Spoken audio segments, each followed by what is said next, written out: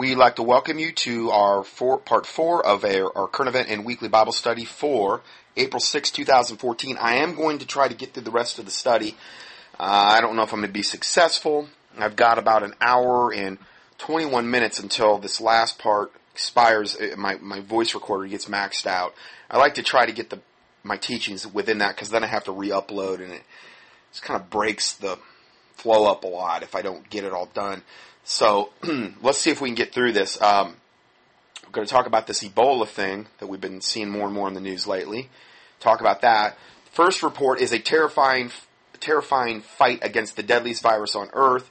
The medic reveals the true horror story of the Ebola outbreak as this incurable disease liquefies the victims from the inside. So this is some bad stuff here. A medic has spoken of the horrific scenes witnessed by the emergency doctors and nurses in the fight against the deadly Ebola virus in Guinea. Naful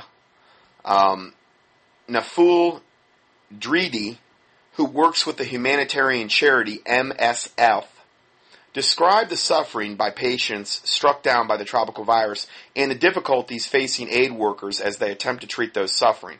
He has been helping to coordinate the charity's relief work in the West African country and said that in his 13 years of working with MSF, he has never had to cope with the number of deaths in such a short space of time.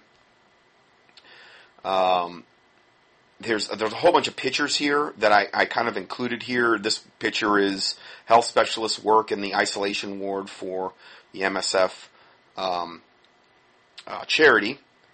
The number of suspected cases in Guinea has now reached 122 at the time of the writing here, and at least 80 people are believed to have died. So it's got a pretty high kill rate. You can be helping someone by getting them a juice or a glass of cold water or whatever he wants, because you know really he has very little chance to survive. And then an hour later he's dead, Mr. Dridi told the Daily Telegraph. Then, when you are putting his body in the bag, another one behind you has then died as well. Another one and another one. Ebola is passed from humans to animals, onto humans from animals, especially fruit bats, and often breaks out near rainforests in Central and Western Africa. Here's more pictures of these treatment centers. MSF staff have been wearing full protective clothing to help prevent the spread of the disease and have made it clear to the local medics that there are no drugs to treat the virus. So they're basically saying there's nothing that treats this. Now, I beg to differ, but from a medical standpoint, this is what they're saying. Patients who develop the severe acute virus are often suddenly, and I'll get into that later, as far as protocols. Patients who develop the severe acute virus are often suddenly subjected to fever, muscle pain, headaches, and sore throats, followed by vomiting, diarrhea, rashes, impaired kidney and liver function. In some cases, sufferers experience both internal and external bleeding, and the highly contagious and painful illness can be passed on to humans through contact with the bodies of people killed by the virus. There is no cure for the virus and no vaccine which can protect against it. At least not yet, supposedly. Not to say any vaccine would ever be what I would ever advise, but they're basically saying that, it's kind of, it's very high likelihood of death sentence. And I think, without any type of treatment, it's probably correct. The Ebola outbreak is the first of its kind in West Africa in 2 decades, and the first ever in Guinea.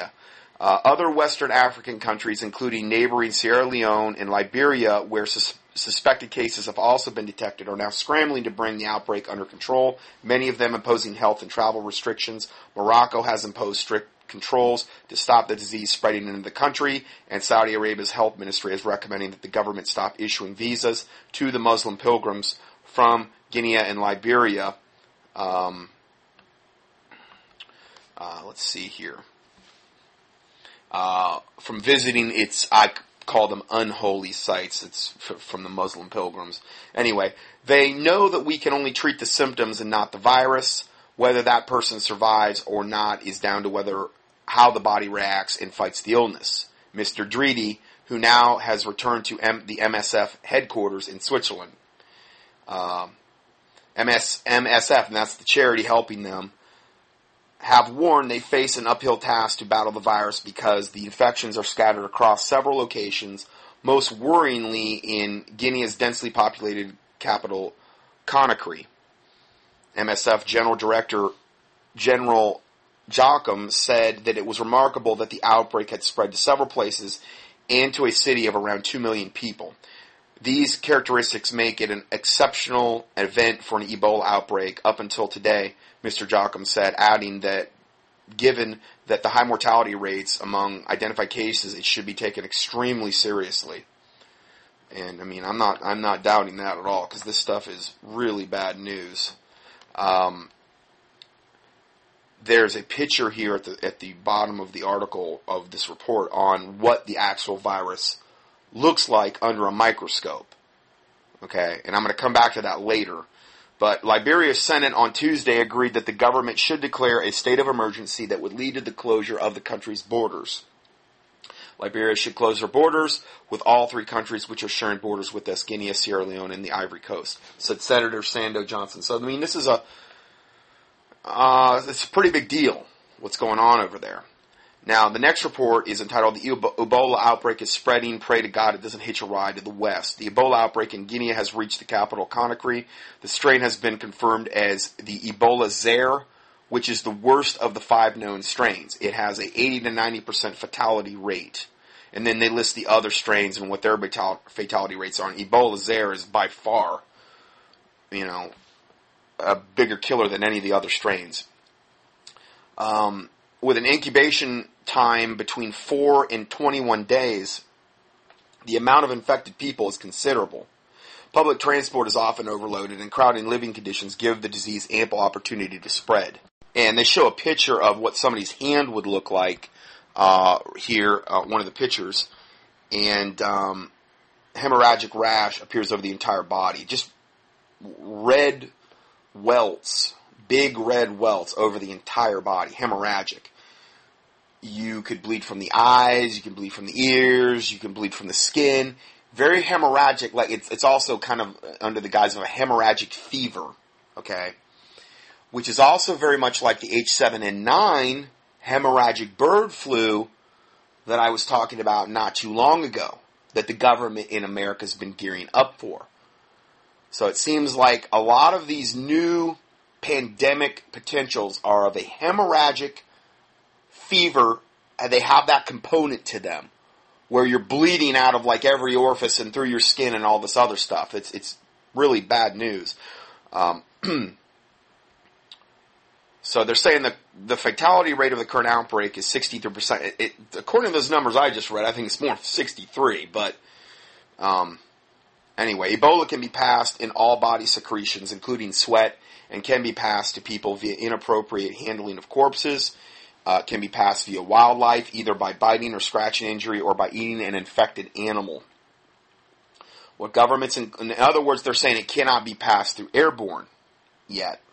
We're going to talk about that in a second. What governments and clinicians fear is a person incubating Ebola traveling through an international airport and infecting people from around the globe before boarding their flight, with the average incubation taking 16 days. Tracing contacts of an infected individual would be a logistical nightmare. Many people believe that it would be an impossible task, as airports only hold names of those booked on flights, not friends and relatives who are seeing them and thousands of others on their journeys. After 3 decades in the healthcare environment, I am not easily scared by bacteria and viruses. This is the author talking here. Out of the diseases that are capable of doing us harm, Ebola scares me the most. In fact, it terrifies me. If there is just one confirmed case in the UK, me and mine are in lockdown until I am certain there are no further cases. Now, there was more of an update on this last report here. It just came out, I think, yesterday, and it said angry mob attacks treatment center. This was in Conakry in Guinea. It said an angry mob attacked a treatment center in Guinea on Friday, where the staff of MSF, which is the charity that we talked about earlier, they were working to contain an outbreak of the deadly Ebola virus, forcing it to shut down because the crowd attacked the treatment center, which is weird. Why would you want to mess with a treatment center? I mean, number one, you're going to attack it, you could potentially get infected. And why would you want to attack the center that was supposedly helping to contain it and give comfort to the people that had it? Do they know something we don't know? Is what my mind is. I'm like, why on all things would you want to attack that place? I mean, it's not like they're in there giving them, at least not that we're aware of, like vaccines or something that's making it worse.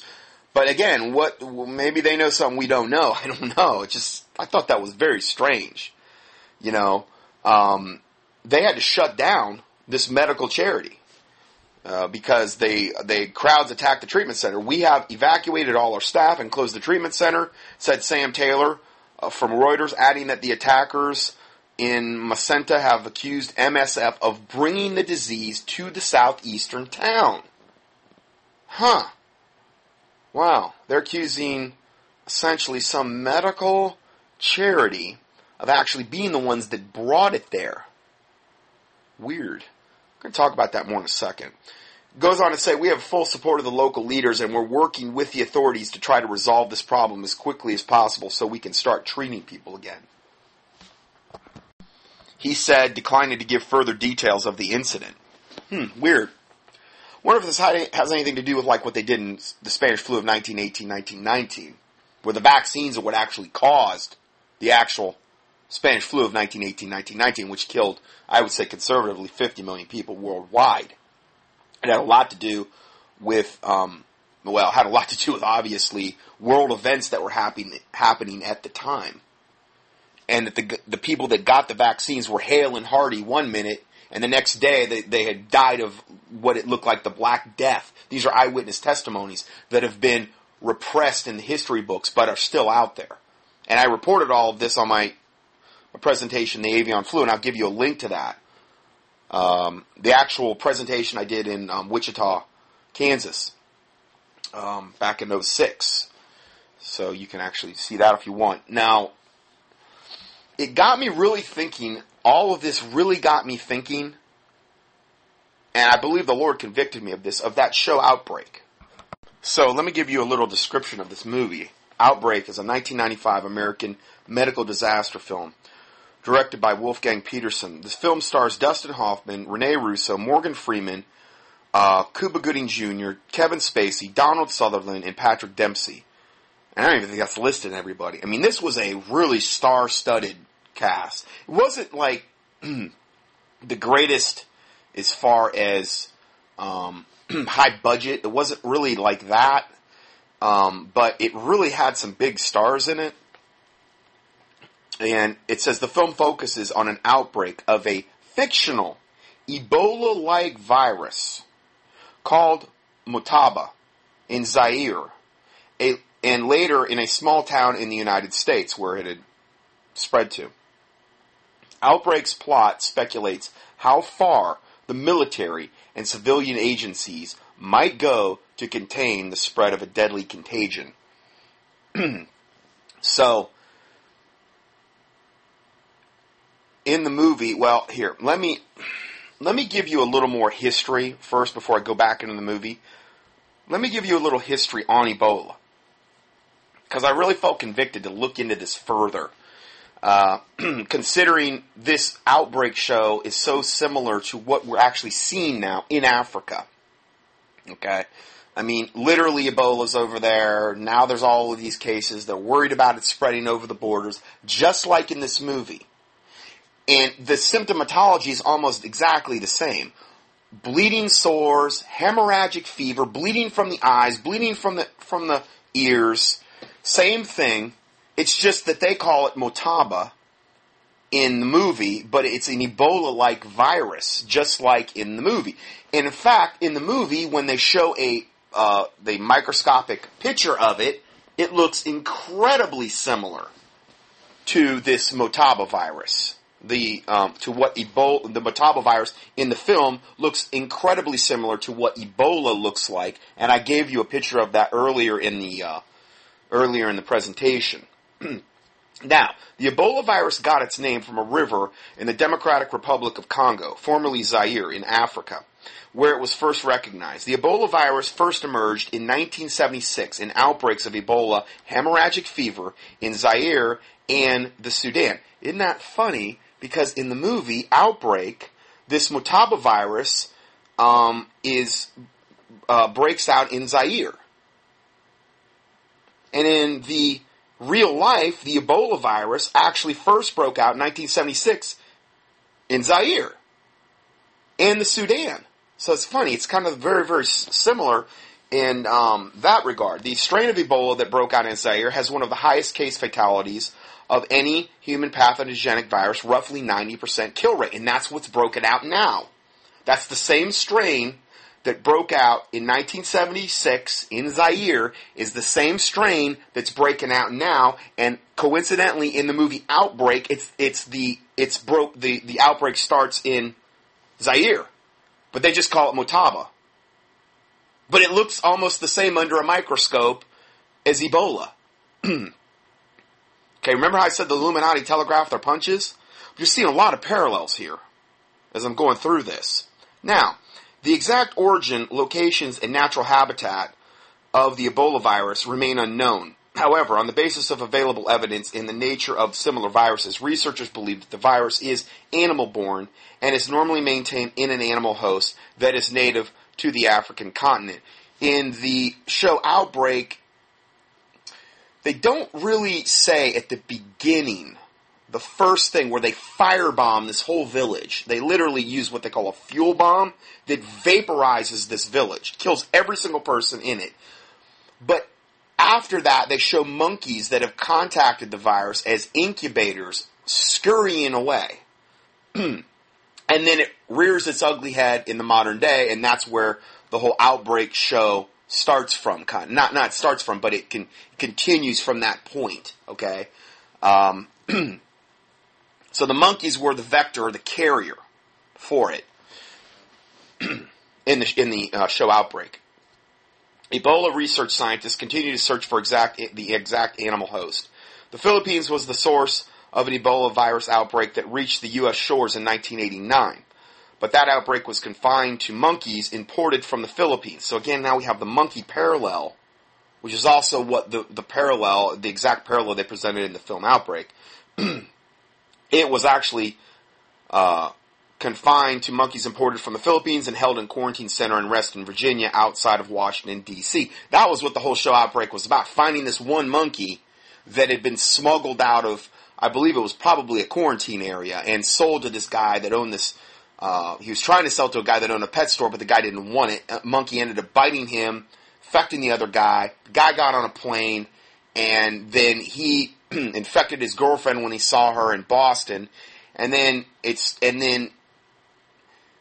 the guy at the pet shop that got infected because he got scratched by the monkey, they get him into the hospital and they draw his blood. And as they're drawing the blood, the lab technician messes up, and as the beakers of blood are spinning down, he puts his hand in there like he's not paying attention, and the blood goes everywhere. He gets infected, but he actually gets a strain of it that is airborne, meaning he can spread it via coughing. And then the classic scene where he goes into the movie theater and he coughs, and it shows the atomization of his coughing going down another lady's throat. She breathes that same air in, and then the whole town gets infected. And that's the town of Cedar Creek. I don't know if it's a fictional town in Pacific Southwest, right near the coast. And then they put the whole town on lockdown. And then essentially they want to fuel bomb that town too. And again, all of this is portrayed in the show like, Dustin Hoffman is the big savior here. But the true intention of the military, of the people that at the top of the food chain, is they want to annihilate the whole town. So anyway, let's go further. The film raised various what-if scenarios, and subsequently media outlets began to question what the government would really do in a similar situation, and if the CDC has plans in case of an outbreak ever does occur. The real-life outbreak of the Ebola virus occurred in Zaire only a few months after the film was released. Wow. a real-life outbreak in Zaire actually happened, just like it had happened originally there. Weird timing. Donald Sutherland, the guy that plays the ultimate bad guy in the show, is, he's just portrayed as just pure evil, essentially. And even though Dustin Hoffman ends up getting basically they find the original monkey who has, I think they can derive natural immunity from him. I don't think it's a vaccine they create. It's some type of serum that they're create, maybe from the antibodies from the monkey. I don't know. And they create this, even though they have this where they can save the whole town, Donald Sutherland still wants to firebomb the whole town, and Dustin Hoffman says the reason for that is, well, not only is that he's psychopathic, which most people, I believe, at ultra-high level government are that way. I think the Illuminati was telegraphing their punches, but also they were trying to preserve this weapon. They wanted to be able to have this weapon for use if they ever needed to get into a biological warfare type scenario. And if they had the cure, if the cure was made public, then the weapon is of no use anymore. So it was worth it to Donald Sutherland to firebomb, kill every single person in this town. I don't know at that point how many people were left, let's say a couple thousand. It was worth it to him that they would be able to preserve this weapon, and I'm sure his handlers above him they gave the green light.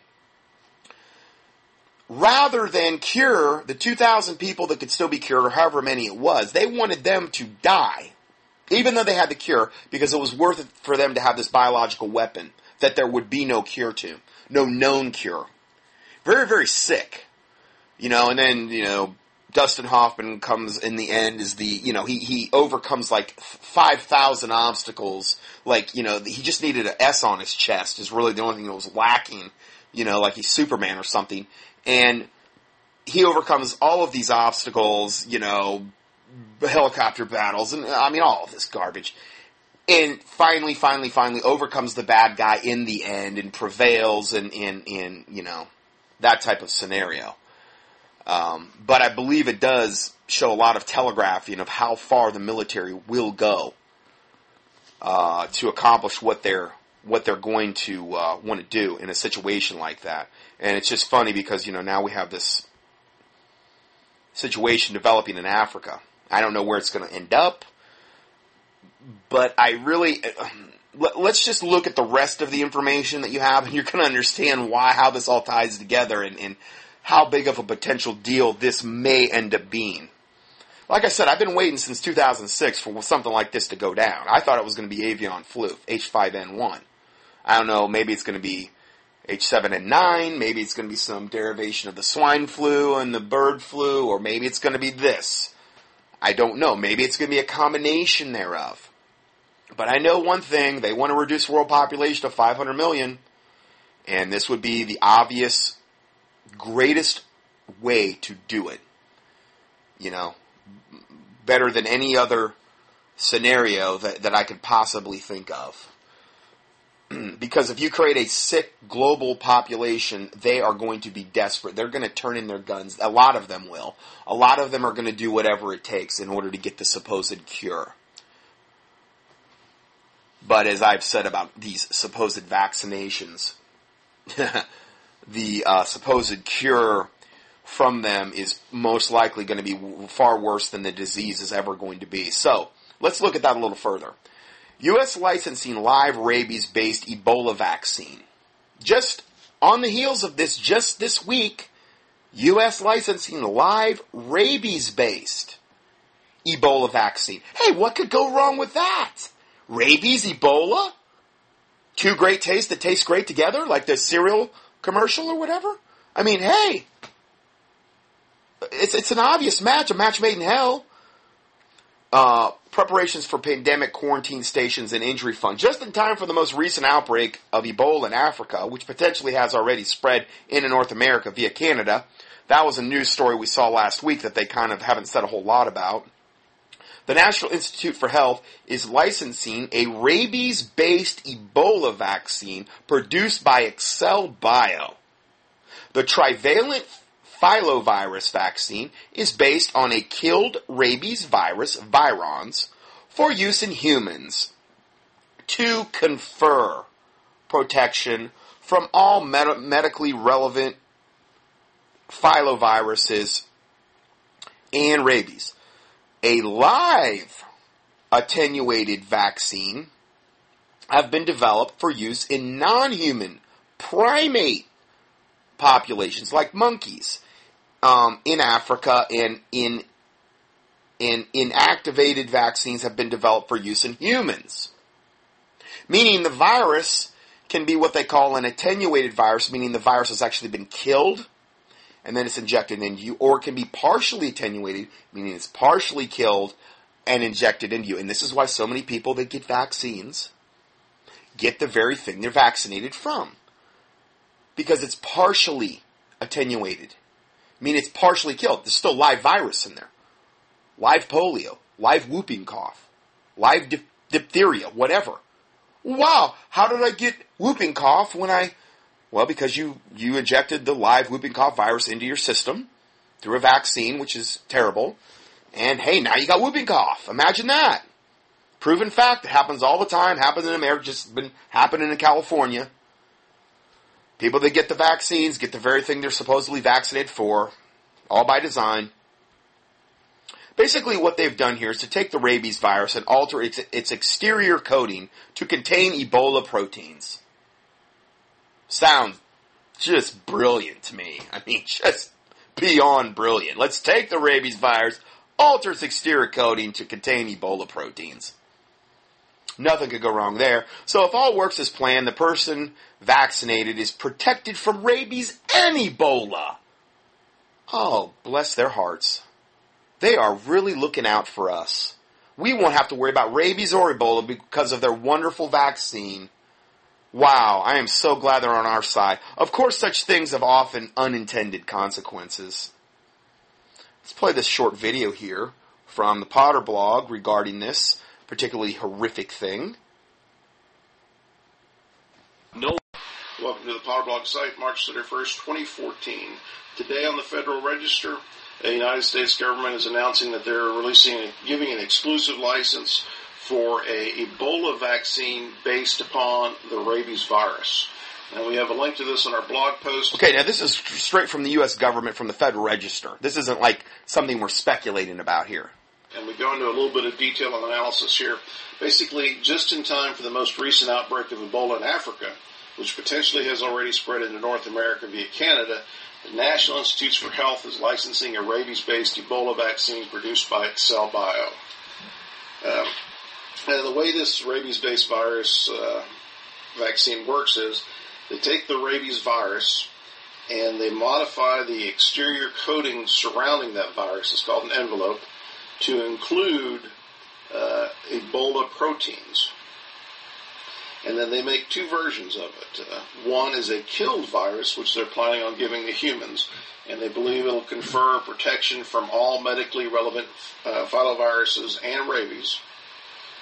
And then there's a live attenuated version, which they're going to give to non-human primates.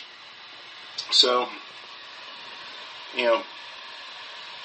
if it all works as planned, the person who's vaccinated is going to be protected from rabies and Ebola. Of course, such things often have unintended consequences, and we'll make a wager that giving live attenuated Ebola-modified rabies vaccines to wild, non-human primates in Africa may result in some unusual and deadly selection pressures. Like the little monkey's body being the actual incubation chamber for that live Ebola/rabies vaccine to actually be the incubation, his body being the incubation chamber to actually produce some modified form of this that's easily transmissible from human to human. Oh boy, we messed up and that just happened and we're really sorry. We're sorry there's this worldwide pandemic, but we had to kind of experiment and do our little witch doctor stuff and Dr. Frankenstein stuff in our laboratory, and things got out of hand, and I'm sorry, there's millions and millions of people dead now, but those are the breaks. Now, the other thing to be aware of here is that this isn't just a standalone situation.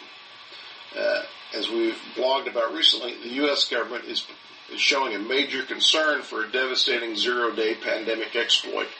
This has started and basically around the time H7N9 started rearing itself. But basically the U.S. government has done 5 things recently. Again, they've released more federal contracts in support of these things. The Centers for Disease Control is upgrading capacity and capability at quarantine stations throughout the United States.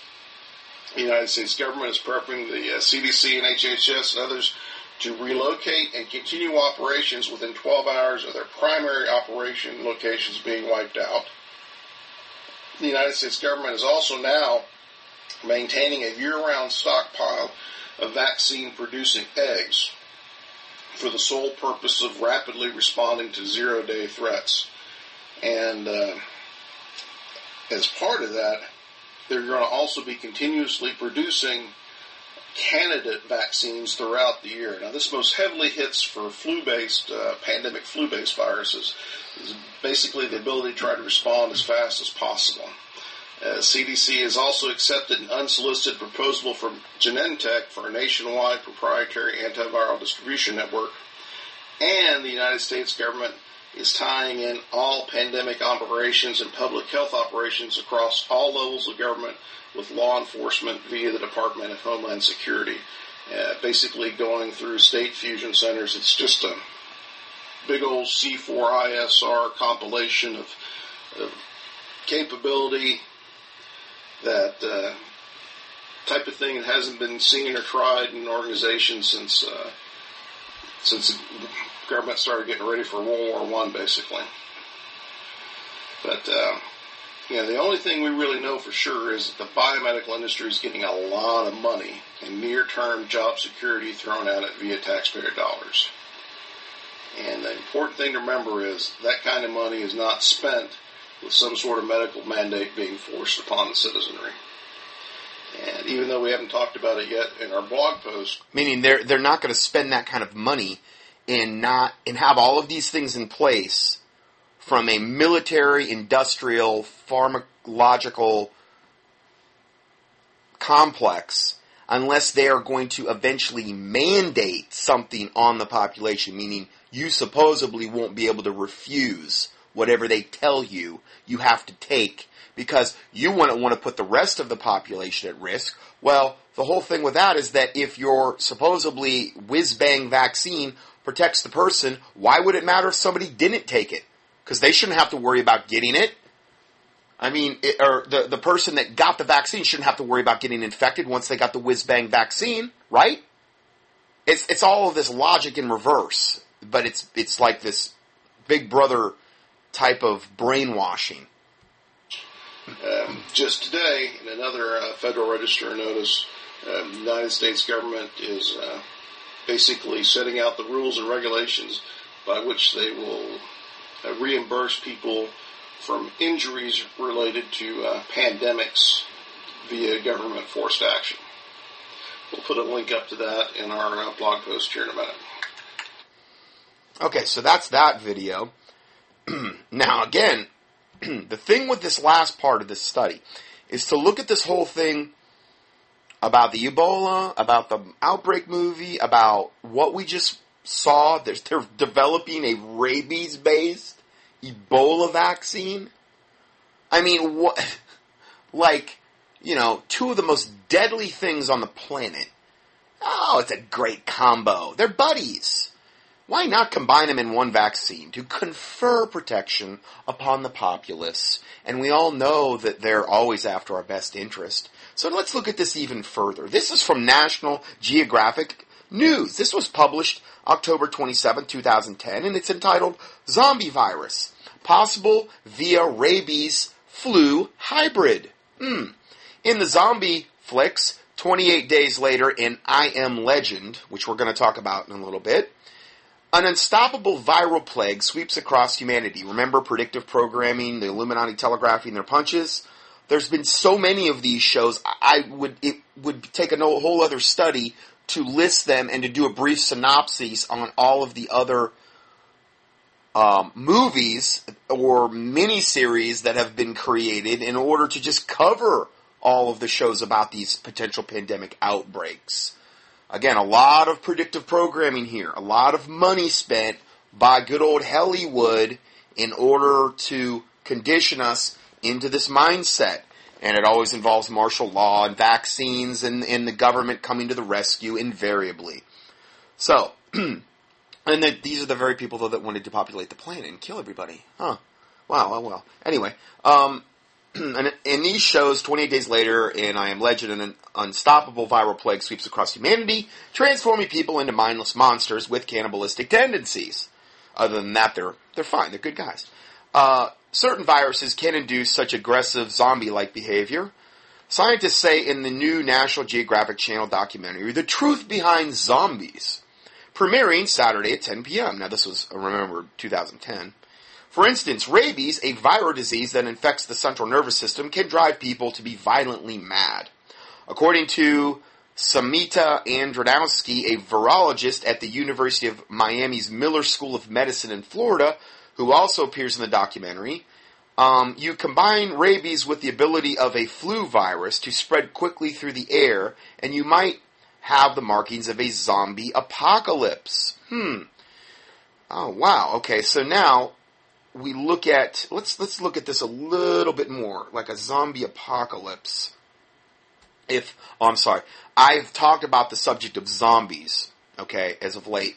I give you a link to, you can go up to my website and key in zombie, or I give you a link here you can click on, and all of the reports I've done really in the last couple years on this whole zombie theme, and what type of information are they trying to telegraph to us? How does that figure into the potential for vaccines?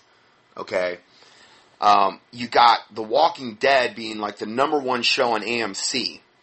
You've got so many zombie movies that have come out as well. Not only outbreak pandemic movies, but also zombie movies. So, again, there's reasons behind all of this. Satan doesn't spend this kind of money through his minions for no reason. So, going further, unlike movie zombies, which become reanimated almost immediately after infection, the first signs a human has rabies, such as anxiety, confusion, hallucinations, and paralysis, don't typically appear for 10 days to a year, as the virus incubates inside the body.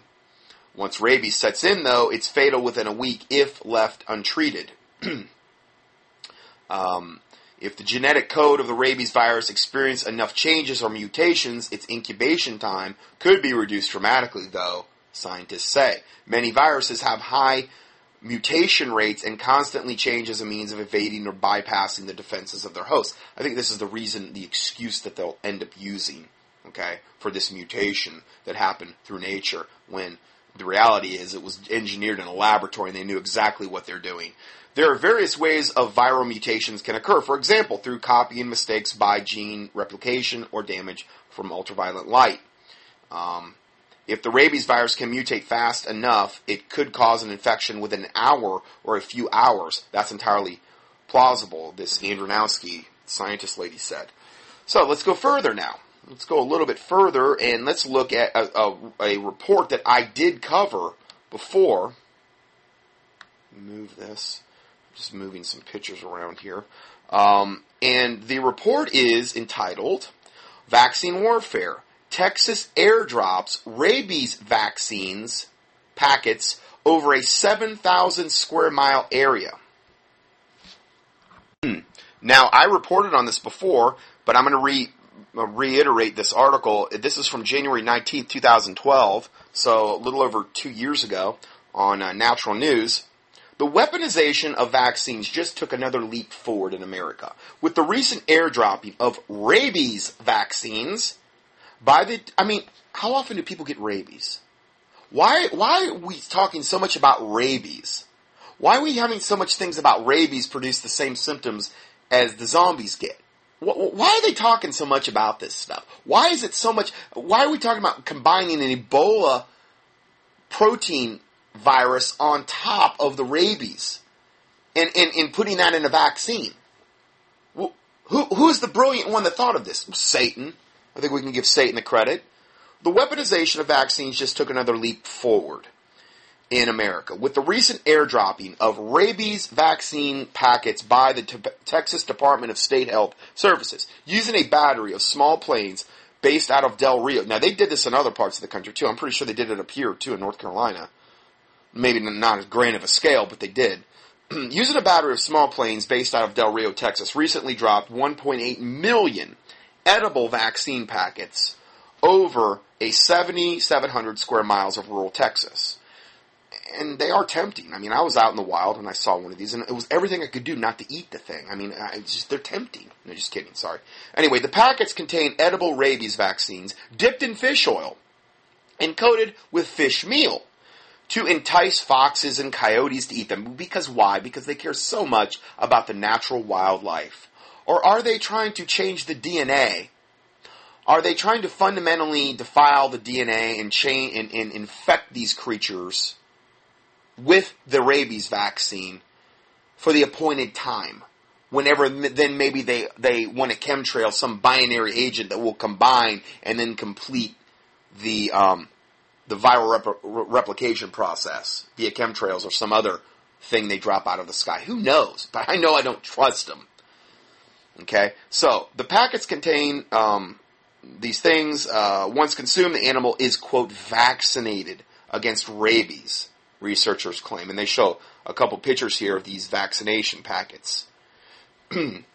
Of course, what these researchers don't yet understand in their scientific ignorance and arrogance, I think they understand it quite perfectly, but is that they are also engaged in a rabies DNA/RNA bombardment of Texas. Now, RNA is ribonucleic acid, okay? We always hear of DNA with, like, the genetics, but the RNA is like its counterpart, the ribonucleic acid. Anyway, so they're engaged in a rabies DNA-RNA bombardment of Texas, as even the Institute of Medicine has admitted the MMR vaccine, which is also one of those cultured off-aborted babies, measles, mumps, rubella, for use in humans actually causes the measles because of the vaccines contain live viral strains, meaning they're partially attenuated, meaning the measles virus is partially killed because, see, we know what's best for you. We want to give you a little bit of measles because, you'll have better, you'll do better with that, even though you have a high chance of actually getting the measles from that. Vaccine manufacturing is conducted under such poor quality control today that vaccines are routinely shipped out the door containing viable viral strains that often infect and sometimes kill its human victims. For example, in 2009, Baxter Pharmaceuticals was caught red-handed shipping out live avian flu viruses to 18 countries. Now, I reported on that. If you probably key in Baxter in the keyword search box, I reported on that at length.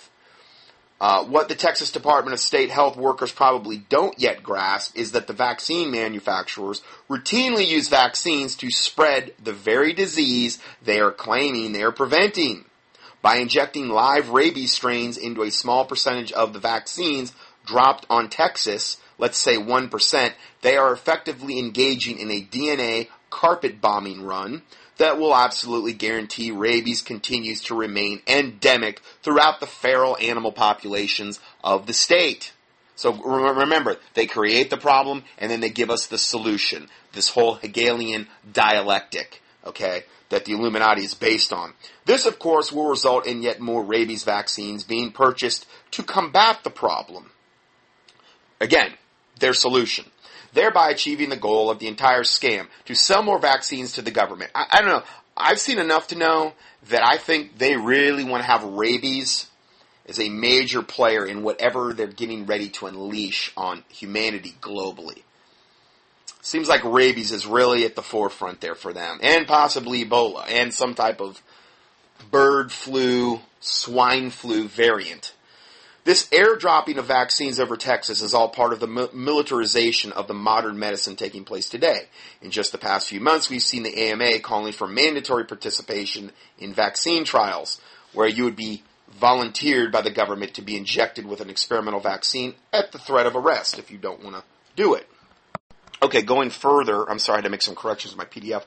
We've also seen cases where the police have called and CPS workers threatened to take children away from parents who refuse to vaccinate their children, because you're only a bad parent if you would do such a thing. Now, in response to this, I always get, well, what can we do about it? Well, I give you some resources here. One link is entitled How to Legally Avoid Unwanted Immunizations of All Kind. Another one from the Vaccine Information Center, State Immunization Exemption Laws. There's a link there. And then the Liberty Council, which is where if you've literally got a legal issue where these remedies aren't working, the Liberty Council, based out of Orlando, Florida, actually used to treat Matt Stavers, who's the guy who's the head of it.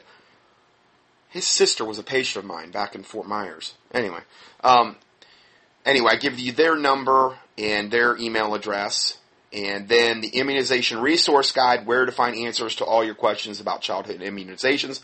I want to give you a whole bunch of resources here in case, one doesn't work. And then the product NDF Plus, which would be if I could only put somebody on one product for dealing with the damage of the vaccines that they cause. This would probably be the one. It also helps to detox the system. And this is, if I could only use one product, it'd be this one. And I have nothing, no vested interest in the company, but it's put out by a company called BioRay. And I give you a link here to their website. And it helps with heavy metal exposure, mercury amalgam fillings as well. And it's a really good product. So they've got a lot of before and after where they've actually used it on autistic children that were damaged from the vaccines, because that's the thing that causes autism, essentially.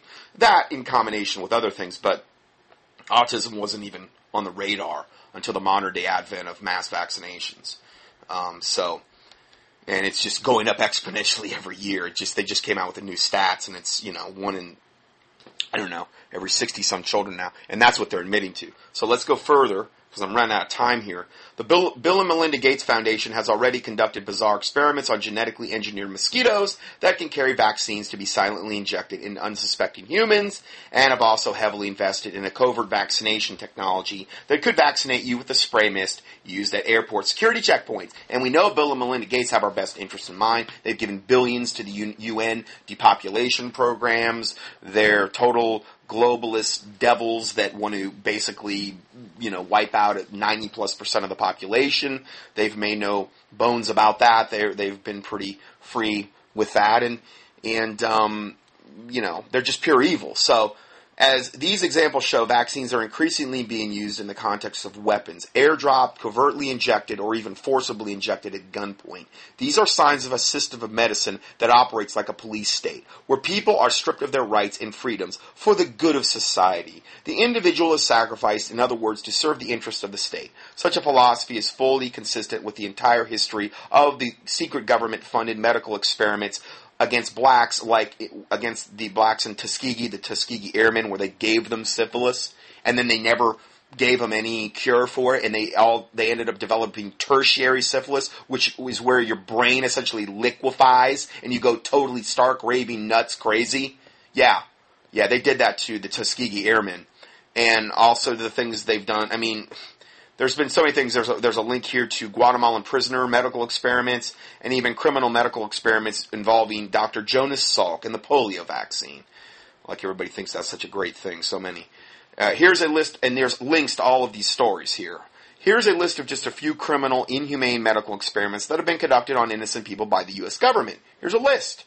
You can click on the link and go through all these wonderful things our government's done to humanity. All this adds up to classic eugenics. Especially given that vaccines in humans are strongly tied to a lifelong infertility, which again, they're accomplishing not only defiling of your DNA, on what level I don't even know, making you sick and weak, making, obviously affecting brain function, obviously affecting a lot of different processes in the body, but they also make you infertile, which also accomplishes their depopulation plan. Also, how many years it's knocking off your life, who knows? They also cause spontaneous abortions, which is another whole huge thing with the obviously the depopulation agenda, and massive birth defects, which again Satan loves to create suffering any way he can do it, so birth defects as well. It's all part of the human depopulation agenda that Bill Gates has openly admitted to in his public speeches about reducing world population with the help of vaccines. And he said that, there's a link here where you can go, I believe, hear him talk about that. They caught him on film. I believe it was at that TED thing that they have once a year. And so now we look at, I Am Legend, the movie with Will Smith and the depopulation agenda. The film I Am Legend foresees the following: massive population reduction, the planned release of a mega plague under the disguise of a miracle cure, a military quarantine engineered to maximize, not minimize, the death toll. Meaning the military quarantine basically are trying to herd everybody together in these cities and making sure the max amount of people die. A genetically re-engineered human race, and the rise of a false savior that will seek to restore humanity with his own blood and death, which is a playoff on the blasphemous playoff on the blood of Jesus Christ, which is what ultimately that saved the world in I Am Legend. So, let's listen to my short presentation I did on this as PowerPoint, just for about 2 minutes and 40 seconds. I get into the I Am Legend movie. Okay, I kind of apologize. There's a little bit of background, like just hum in the background. It's only about a 2 minute and 40 second clip. This is my avian flu vaccinations part 11 up on YouTube. And now we're going to talk about I Am Legend here. Now, the next movie we're going to look at is the I Am Legend movie, starring Will Smith. This is a very, very big budget film that recently premiered here. And description of this movie would read as follows: after the outbreak of a lethal vaccine-induced virus. Now, I inserted that part in because essentially at the start of the show, they're interviewing this doctor lady, and she has developed a cure for cancer that is 100% cure for cancer. They haven't had over 10,000 people that they've tried it on. Not one didn't work on. And she describes it as a virus that, instead of being a bad guy virus, it's a good guy virus. She describes them as a good cop virus. And in the body, this has this wonderful effect on preventing cancer. In the movie, the virus itself mutates, and it is a mutation that mimics some kind of freak mutation of measles and rabies. Here we go with rabies again. Imagine that. The people that are infected in the movie, the ones that have survived, the ones that aren't dead, are all like rabies-infested, zombie-like creatures that cannot go out in the day.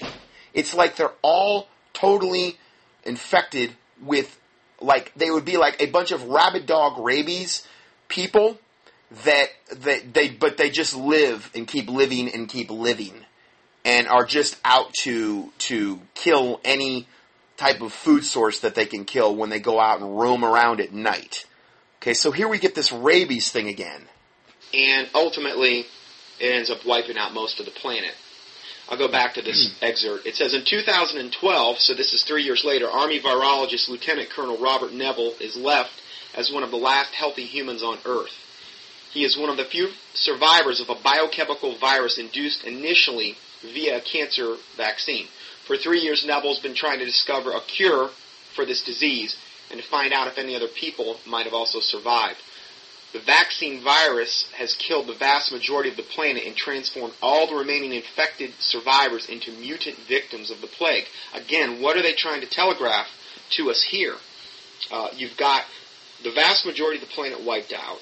Now, from a biblical standpoint, that's not going to happen. But this is, again, a propaganda of fear. Okay, meaning that there's no Bible to say that we're going to have, 99% of the population wiped out prior to the tribulation even starting, is the point I was trying to make there.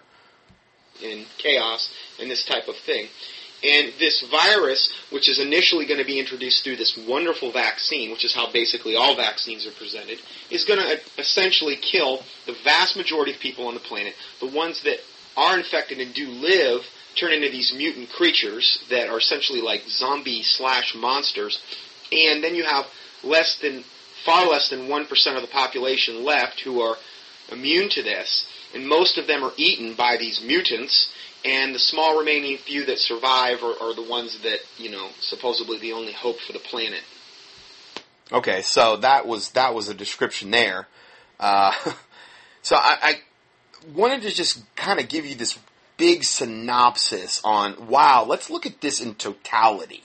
This whole thing with Ebola, the rabies viruses, all of this propaganda that we've had, and I'm only scratching the surface, okay? I mean, I probably could go into this much greater detail, but for the sake of time, this is about the best I could come up with. But it's pretty heavy duty, this information. Now, the next thing, the vaccines for rabies and their diabolical ingredients.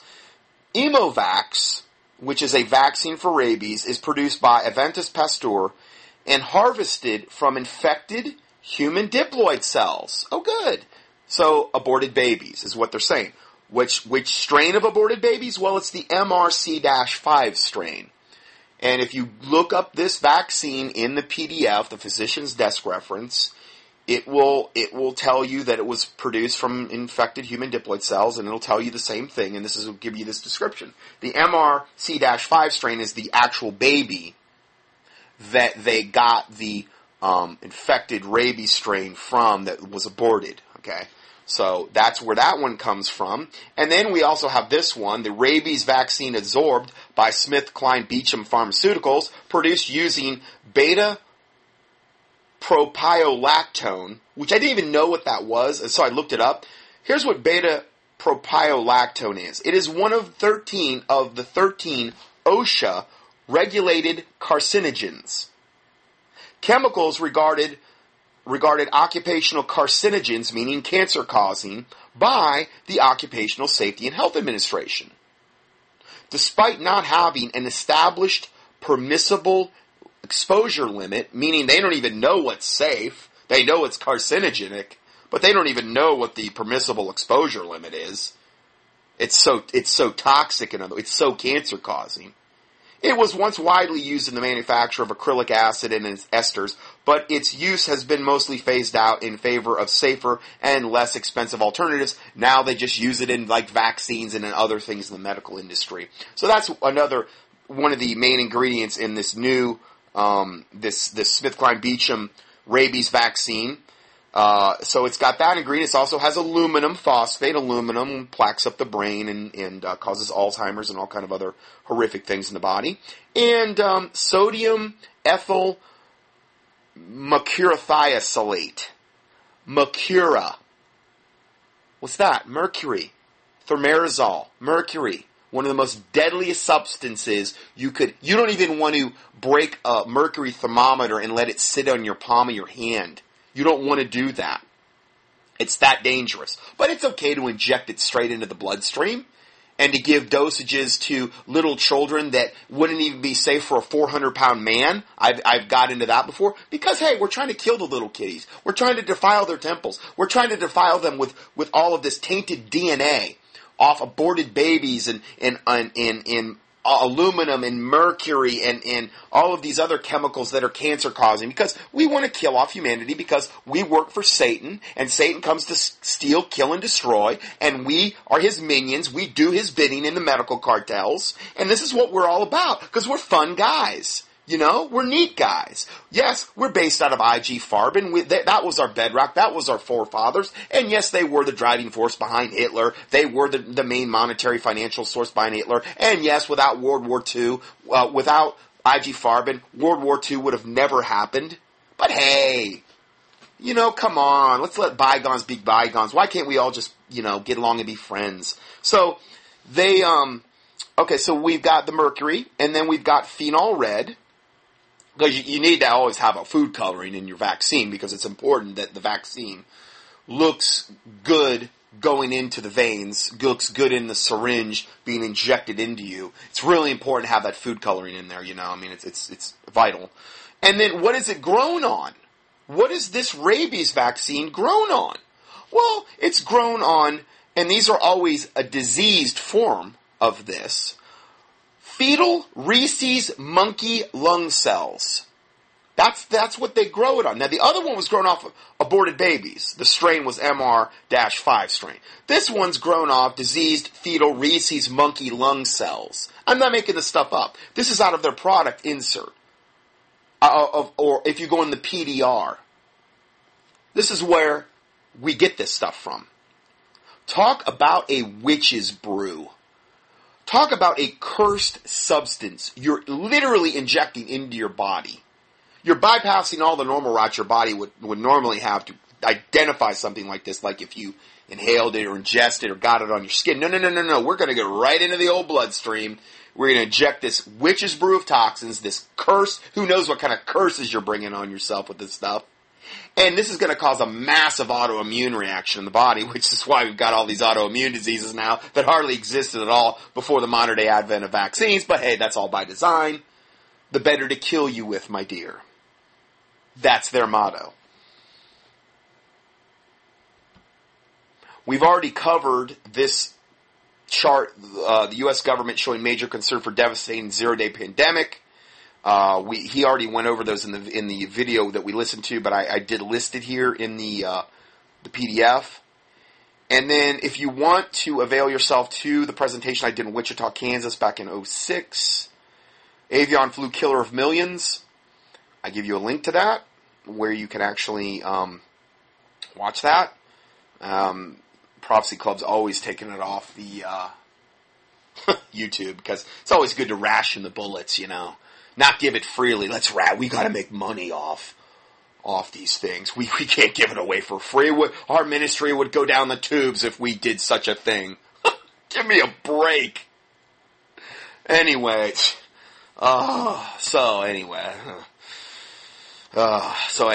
you can watch that there if you like, and they'll probably get to this link too and get it down. Good for them, you know. Keep going. You're really doing the Lord's service there. Anyway, then we have the recommended protocol for Ebola and rabies. Again, if it was me, I have to give this disclaimer. If this was me, this is what I would do. I'm not advising you. I can't advise you medically because I don't have the magic prescription pad and the white coat, and I can't go around and prescribe all type of sorcery like drugs because I'm not a real doctor.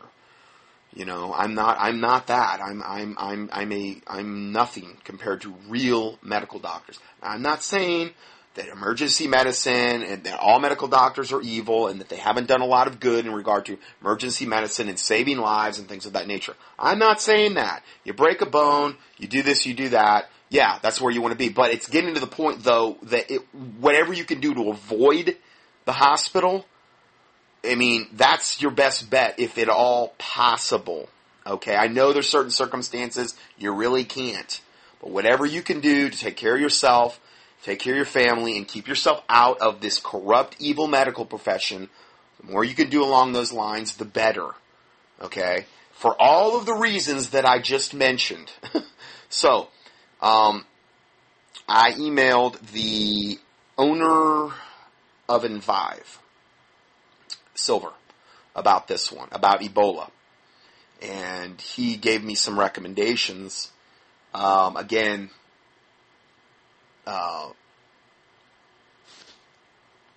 under extreme attack right now. Their silver supplier is. I don't really know how much longer they're going to be around. They've been under attack for many, many years. And by the good old three-letter giant.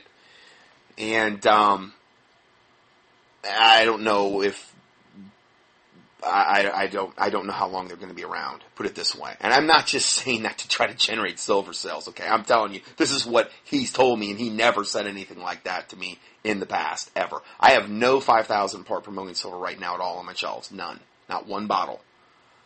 Okay, so I'm hoping maybe to get a resupply this week, but you can get it off my website, off what is it? www.dr-johnson.com. You can get off there. It's still going through the Envive factory like it's always done. It's just that how long they're going to be able to do that, I don't know. It doesn't look good. It's like their days are numbered. I mean, unless God intervenes. Now, I'm not saying God couldn't intervene, and if you pray about this and God couldn't, but the government's ruthless. this product is a huge threat to whatever they would have planned for the future of humanity. They don't want you to be able to try to look to any other avenue as a cure. They want you to go to them to get their vaccine or whatever their remedy, and just like it was in the Spanish flu of 1918-1919, it's going to be the very thing that perpetuates it. So, and I got into that in the presentation here. Ebola also was originally known as Marburg virus disease. Okay, when it was first discovered, they were indistinguishable. Okay, the two. So it's listed under Marburg virus disease on the website that I just gave you, and I also list the website up here on the PDF on page 19. So let me see what my time is here. Okay. Ebola virus was first introduced as a possible new strain of Marburg virus in 1977 by two different research teams. This is referenced. I have little links there you can click on. At the same time, a third team introduced the name Ebola virus, so they're indistinguishable. The protocol involved 5,000 mild silver protein. When combating and advancing presentation of Ebola within the subject individual, it is mandatory to maintain a steady state, meaning you want to maintain the bloodstream at a level of silver in your bloodstream of 15 cc's or 3 teaspoons of 5,000 ppm every 4 hours, 6 times a day for adults of 120 pounds and up, but reduced for children via percentage of their body weight in relation to 120 pounds. This is listed here, okay? So, basically 3 teaspoons every 4 hours if you had Ebola, okay? 6 times a day.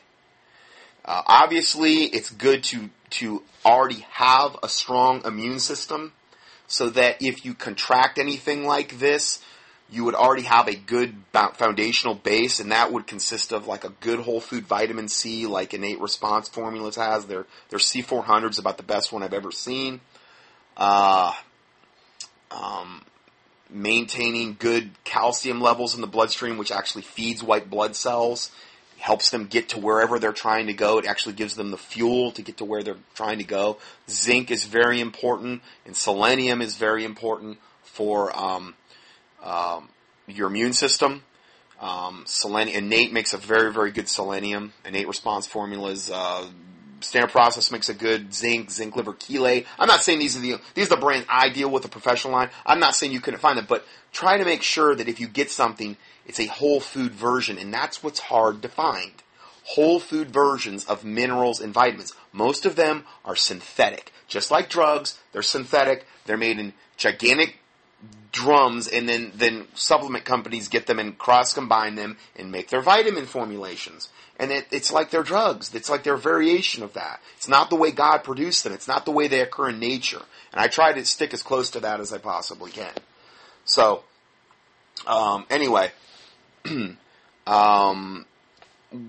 let's see. There was a note here. The Ebola was found in lab workers handling tissue and cell cultures from African green monkeys. 1/4 died between the 8th and the 16th days of the illness if not treated. Now, hopefully Ebola never gets here, and this is a non-factor, but with all of this stuff going on right now, I figured this was a good time to introduce this. I've never actually talked about a protocol for this. And I don't know what they're going to try to pull. I mean, it sure happened in the film Outbreak, and that's so eerily similar to what could happen here. For all of the reasons that I've mentioned. And then this whole thing with the rabies thing. That's a whole other macabre twist to this, puzzle here. Now, for rabies, I have go to my website and click on the Doctor's Desk reference tab. And in that, there's protocols for like hundreds and hundreds of different things, okay? I didn't put those protocols up there. Envive did, okay? This is from their experience. This is from their experience working with different medical doctors that they've worked with over the years. If you go to the Doctor's Desk reference tab at www.dr-johnson.com, -- rabies is the first protocol listed under the letter R. Okay?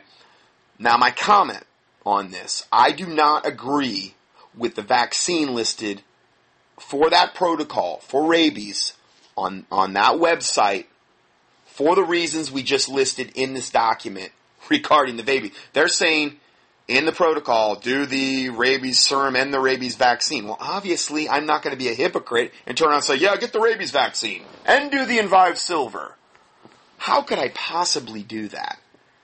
I mean, it'd be like the most gigantic hypocrite on the planet. Remember, the Vive put the site up for me, and that's what's up there. Okay, now, I believe that those recommendations were put there by Envive to appease the FDA. Okay? There's certain things they have to put, or certain things they can't list on the bottle. There's certain things they have to put up in order to appease the FDA and all of their other alphabet forms of the government that are trying to come after companies like Envive. For the reasons we have previously stated, it is apparent that whatever the government offers as a solution or a cure may be much worse than the disease. Okay, so